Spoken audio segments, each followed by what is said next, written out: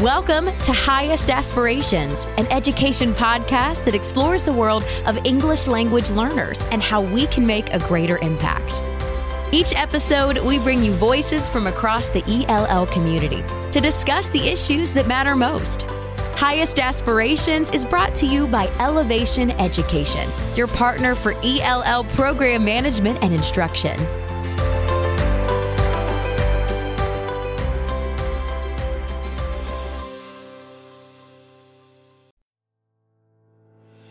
Hey everybody, welcome back. I'm your host, Steve Sofronis.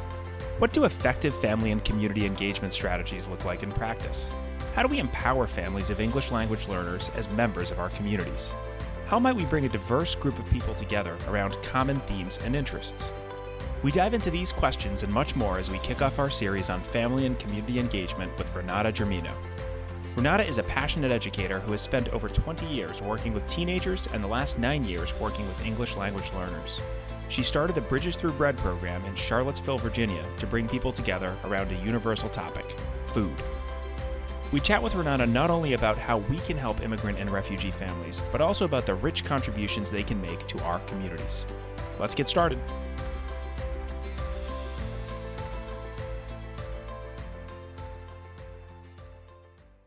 Welcome, Renata. Could you start by telling us a little bit about yourself, your professional trajectory, and how you began working with English language learners? Sure. I grew up in Charlottesville, Virginia, and after graduation, I went to college at Duke, and then I decided I wanted to become a teacher, and I went to Harvard Education School. And then I decided that I really, really, really wanted to work with teenagers. So I've devoted a lot of time and energy to working with the middle school age students and high school age students in Prince George's County, Maryland, in Arlington, Virginia, in Charlottesville and Albemarle in Virginia, and also abroad in Nicosia, Cyprus, and San Jose, Costa Rica. And I've spent over 20 years working with teenagers, and the last 9 years devoted to students who speak other languages. And in Charlottesville, there's the International Rescue Committee here. So many of our students, English language learners, are refugees and immigrants from all around the world, from Colombia and Nepal, Iraq, Syria, Congo, Afghanistan. The possibilities are, we have in the Albemarle County schools, we have students from 95 different countries. So it's a very, very exciting time for us. And there's lots of chances to think outside of the box and to do different kinds of things to help all of our students who have very, very different needs and different personalities and different educational backgrounds. And so it's an exciting time in Charlottesville for us. That's amazing. And I, first of all, want to say that I love it that you talk about this in such a positive sense, that it's an opportunity and that there's some, wonderful things we can do with all these assets that we have, people coming from all these different cultures and languages. So I applaud that. We do certainly face challenges, but within those challenges, lots of opportunities as well. Yeah, well, our schools are fascinating and our students are fascinating. And one of the reasons why I decided to write this grant was to show people in the community that people aren't just one-sided, one-faceted, one way, that people have all different kinds of characteristics and strengths and talents and interests. And this grant is devoted to helping our community better understand different kinds of people and to meet each other in a non-traditional way. Wonderful. And I just was going to get into that and to talk a little bit about the Bridges Through Bread program and the grant that you got for that. So you talked a little bit about why you started it, but if you want to elaborate on that, that would be great. Maybe, you talked a little bit about where the idea came from, but how did it all kind of get started for you? It got started on a walk with my dog, and I was on the river, and I ran my dog on the river, and I ran into one of my students, Aneso, and he's from Thailand, and he speaks Karen, and he was with his mom and had met his mom before in school, but his mom, with an interpreter, said very, very little. And so I didn't know his mom at all. But Eneso was with his mom, and they were fishing, and his mom had caught this fish, which is amazing. And she started talking to me in Karen about how you cook the fish. And I had no idea what she was saying. And Eneso said, "Oh, my mom's telling you how to cook this fish. She's telling you the spices to add. She's telling you the temperature, those kind of things." And it was she was so animated and so interested in telling me that. I saw a whole new side of her. And then I was just talking to my husband, who is also in education. And I said, isn't that neat? She's completely different. I saw a completely different way of her. And that's how it all started. And our grant is very much at the beginning stages. I would not say that we have a handle on every aspect of the grant, and we are ready to give 9-hour presentations on how to conduct this grant other places. But we are very open to sharing our ideas and what has gone well, what are our struggles, and what we could change. Because ideally, I got this grant through the Novo Foundation and Education First and the Rockefeller Foundation. And ideally, what we would like to do with our grant is we're going to expand on it, and we also want it to be a way in a way that other people can replicate it, because it has been really amazing and fun and challenging, and we'd also love advice about it too as well. So let's back up a little bit and talk a little bit about, so you got this grant, you were inspired in this wonderful way by seeing one of your students and his mom in just a totally different light, which in conversations that I've had with kind of family engagement experts and teachers in the field, that's kind of the key, right? It's just getting to know people for who they are and not knowing them as, oh, I have your student in class, but getting to know people in a more sort of cultural way. And so food is such a great connection to that. Or way to connect that. So I'm curious as if you could tell us a little bit about, like, I've watched your YouTube videos and I've read some articles about what actually happens in Bridges Through Bread, but maybe we could kind of start there and just give people kind of an idea of what it is and what happens on those evenings or those afternoons when you do that. Okay. So our hope is that it spurs cross-generational connections too, because a lot of times I work with refugees, and a lot of times their families come here to Charlottesville, Virginia. They're very, very happy at first and excited to be in a new place. And then, they realize they're going to have to work 2 or 3 jobs, and that their kids are in school all day, and their kids end up learning English so much more quickly than their older parents. So this kind of creates this weird power shift where the parents are used to having so much power and raising their kids and teaching their kids right from wrong and telling their kids about their culture. And then all of a sudden, the kids are the ones, translating their mail and their phone messages and teaching them about a world that they know very little about. So we wanted to do this so that the staff of the school, so the bus drivers, the guidance counselors, the attendance people, the librarians, the people in the schools see our students in a way that they don't normally see them, and also the parents. And we are very interested in how the students feel about their parents, seeing their parents in a position of power and authority, and that the parents are the experts, that the teachers are not the experts, that the parents are their experts, and their parents have valuable things to teach us, even though their language skills are still developing. So we started it, we've had 5 classes, and we started it with Nepal, and then Afghanistan, and then Egypt, Venezuela, and now this is actually our 5th. Next weekend is going to be Syria. And it has been interesting to see, we've kind of just talked to different people. Oh, do you like to cook? does anybody in your family like to cook? And then it kind of goes from there. Each class has been completely and utterly different from the class before, depending on who's teaching it, depending on how they like their kitchen.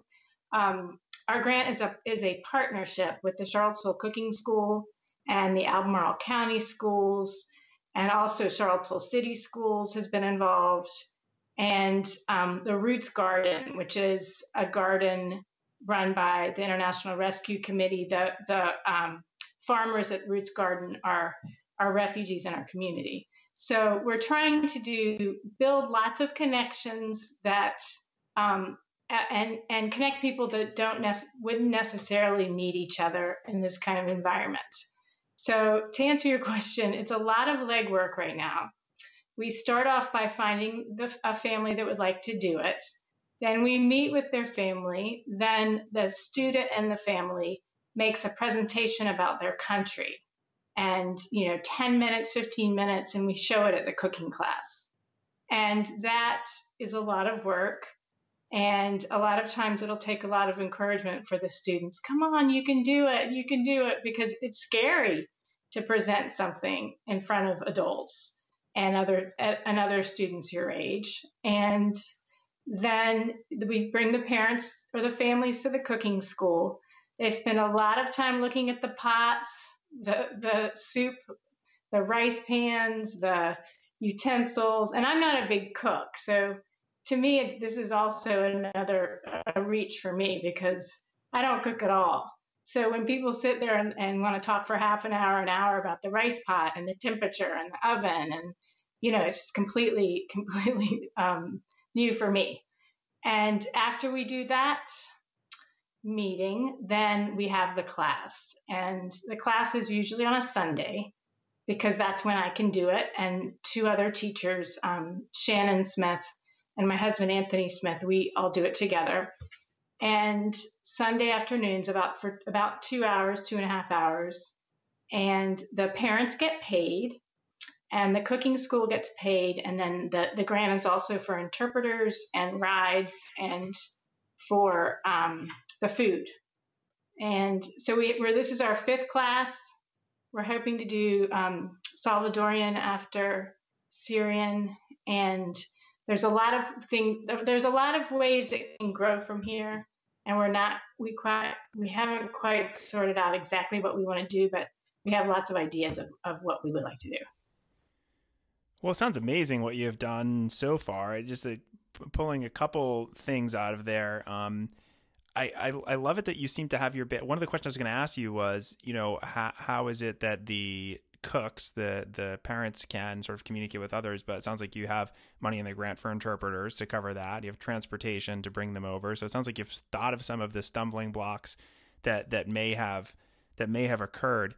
The other thing I took out of that I think is really interesting is that you're speaking about at the beginning there, the power shift, with the students kind of being the ones that sort of adapt more quickly because of perhaps their age, their language acquisition period, perhaps just because they're socially active.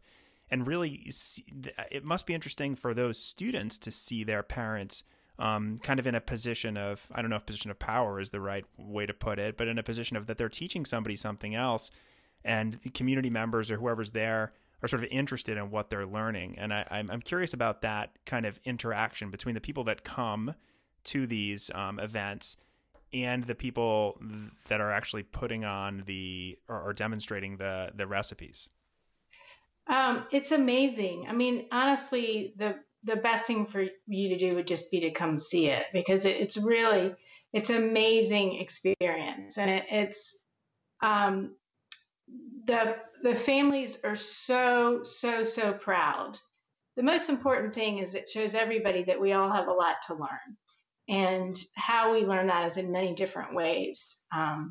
But too many times people who come to our country, refugees and immigrants, they're thought of, oh, poor them, they had to leave their country, and let's help them.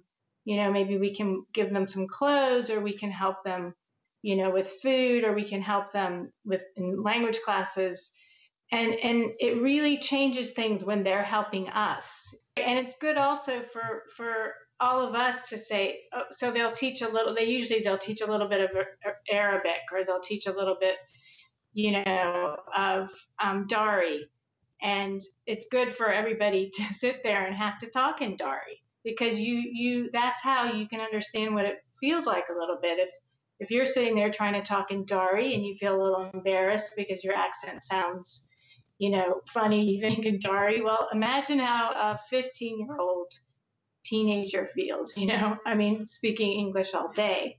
So it's good for us to feel uncomfortable, and it's good for us to see different perspectives and to see people in different ways. And this grant is just the beginning of this.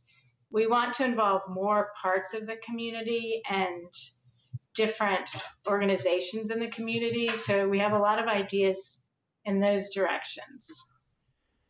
So you've talked a lot about partnerships, and I know you've worked with Novo, Education First, the Rockefeller Foundation, and even local organizations. I know you mentioned the Charlottesville Cooking School, I think, and I think you mentioned a garden, a local garden where refugees work. I'm just curious if you could talk with us a little bit about the importance of forging those partnerships when you're doing this kind of work.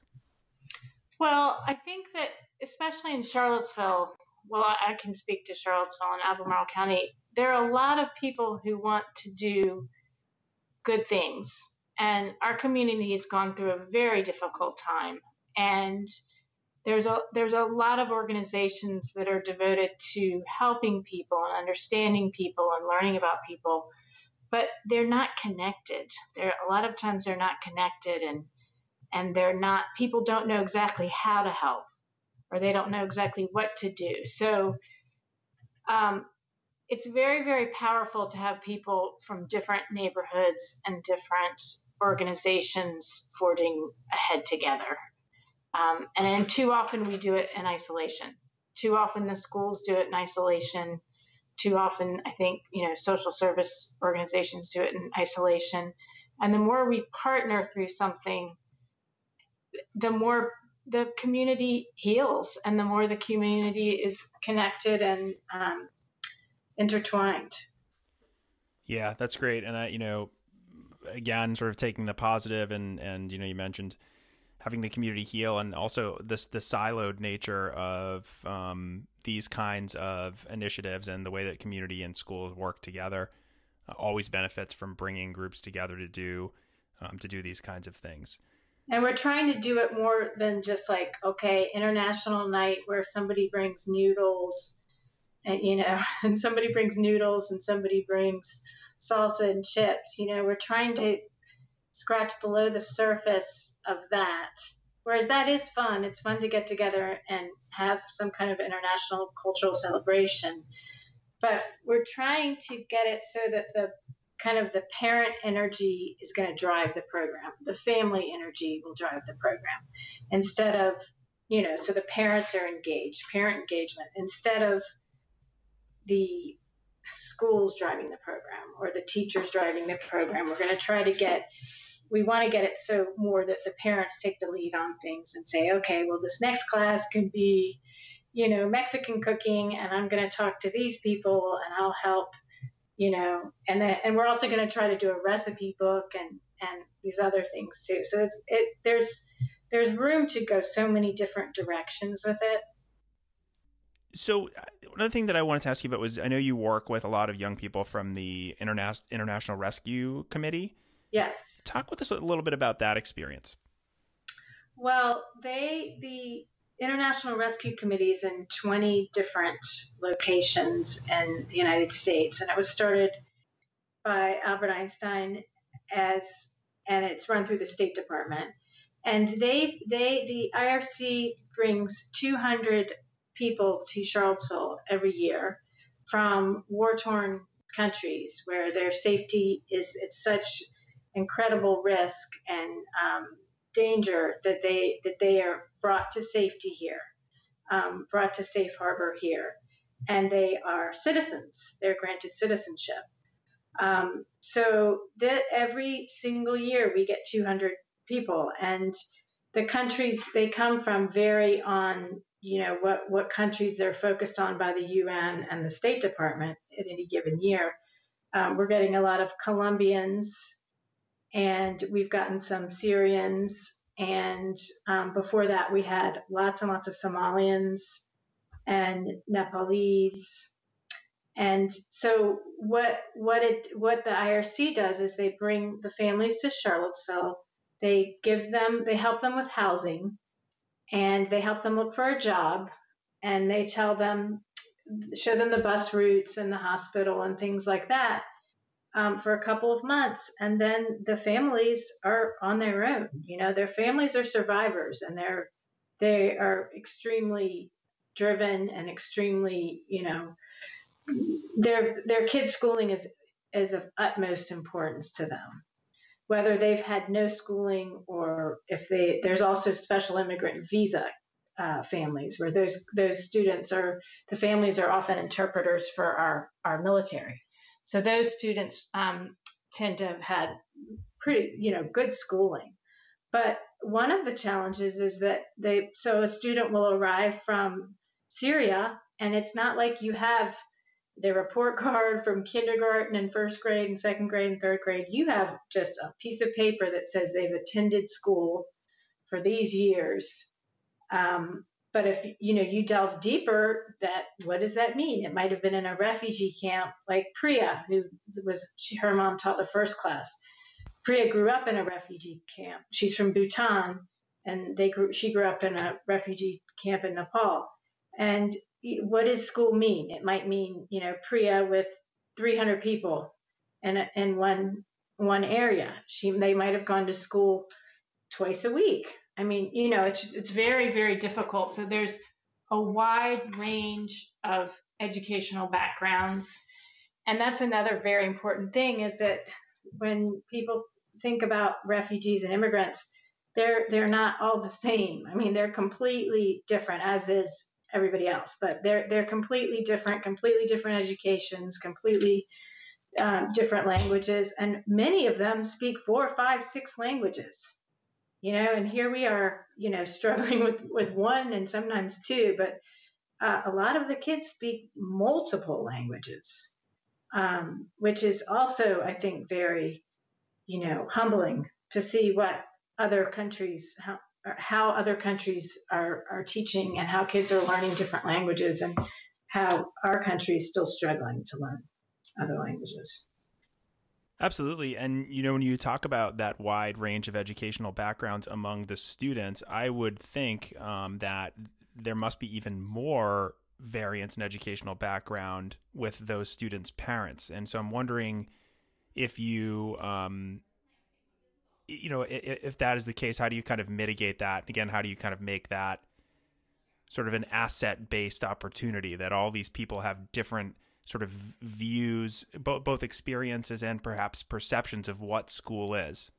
Parent involvement is a big challenge, and it's a challenge for across the board. I mean, in elementary school parental involvement is much, much higher, but middle and high school, we've got a lot of work to do, because there's a lot of research that's shown, and common sense has shown, that the more parents are involved, the better attendance the kids have, the better feelings the kids have about school, about their lives, all kinds. It's common sense, but we're struggling with, ways to reach all of our parents in middle school. Yeah, and I'm glad you mentioned both. There's a lot of research backing it. There's also common sense. I mean, even in speaking with researchers, they will.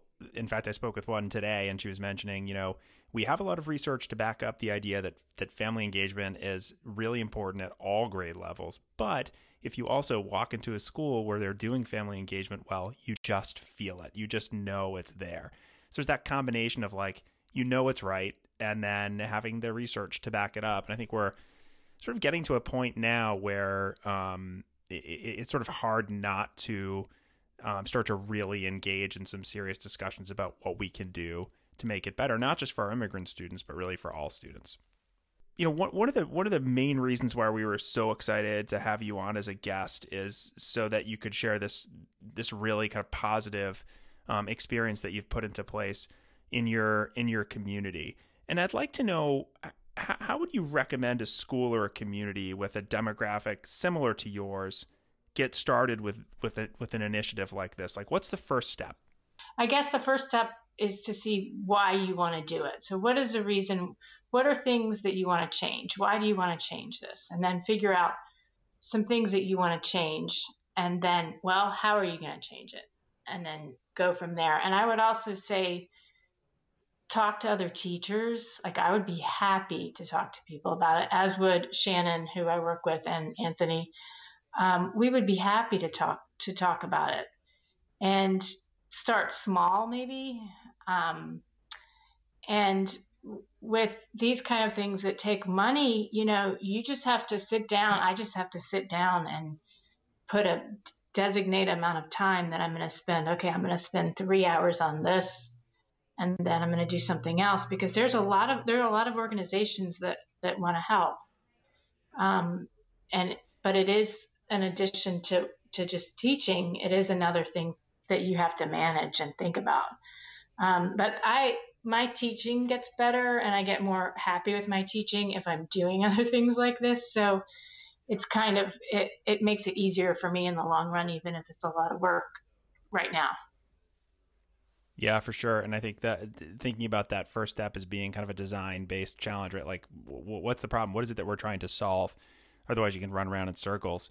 And the other thing that you mentioned, I think that's really important, is it's one thing to get through that step, and then it's another thing to be able to say, okay, I need to now sit down and find the organizations that are willing and able to give, of which there are many. But I know I've found myself as a teacher many times, I'll fully admit it, saying, boy, this needs to change. How can I do it? Okay, this is how I can do it. Now I need to figure out who can help me do it. And that's the point at which I, many times, and I'm a little ashamed to say it, but I felt paralyzed. Like, how am I going to find the time and the energy to do it? I think you really bring up a good point about, once you do those things, and I have done them before, certainly not to the extent that you have, but when you do, it really brings out the best in your teaching.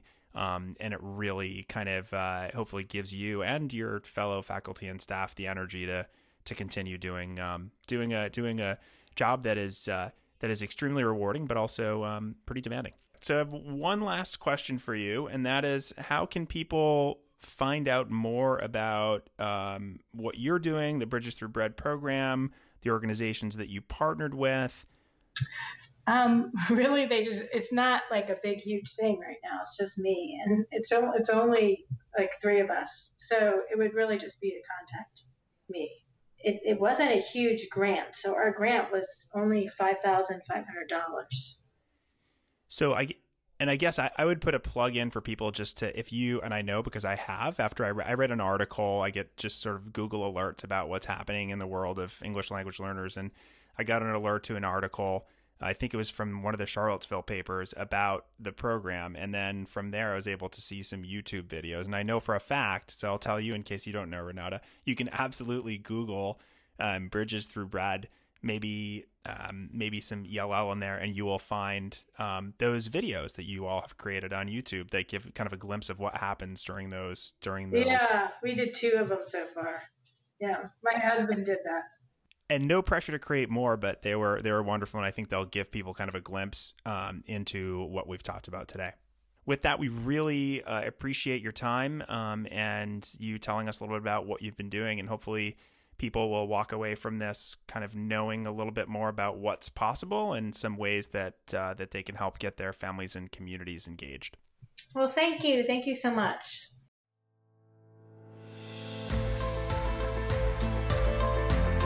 Thanks for listening to Highest Aspirations. If you liked our show, please be sure to join the ELL community at elevationeducation.com/ELL community, where you'll find all the episodes of Highest Aspirations and other resources to help educators maximize the impact on their English language learners. Also, let us know how we're doing by writing a review on iTunes or wherever you listen to your podcasts.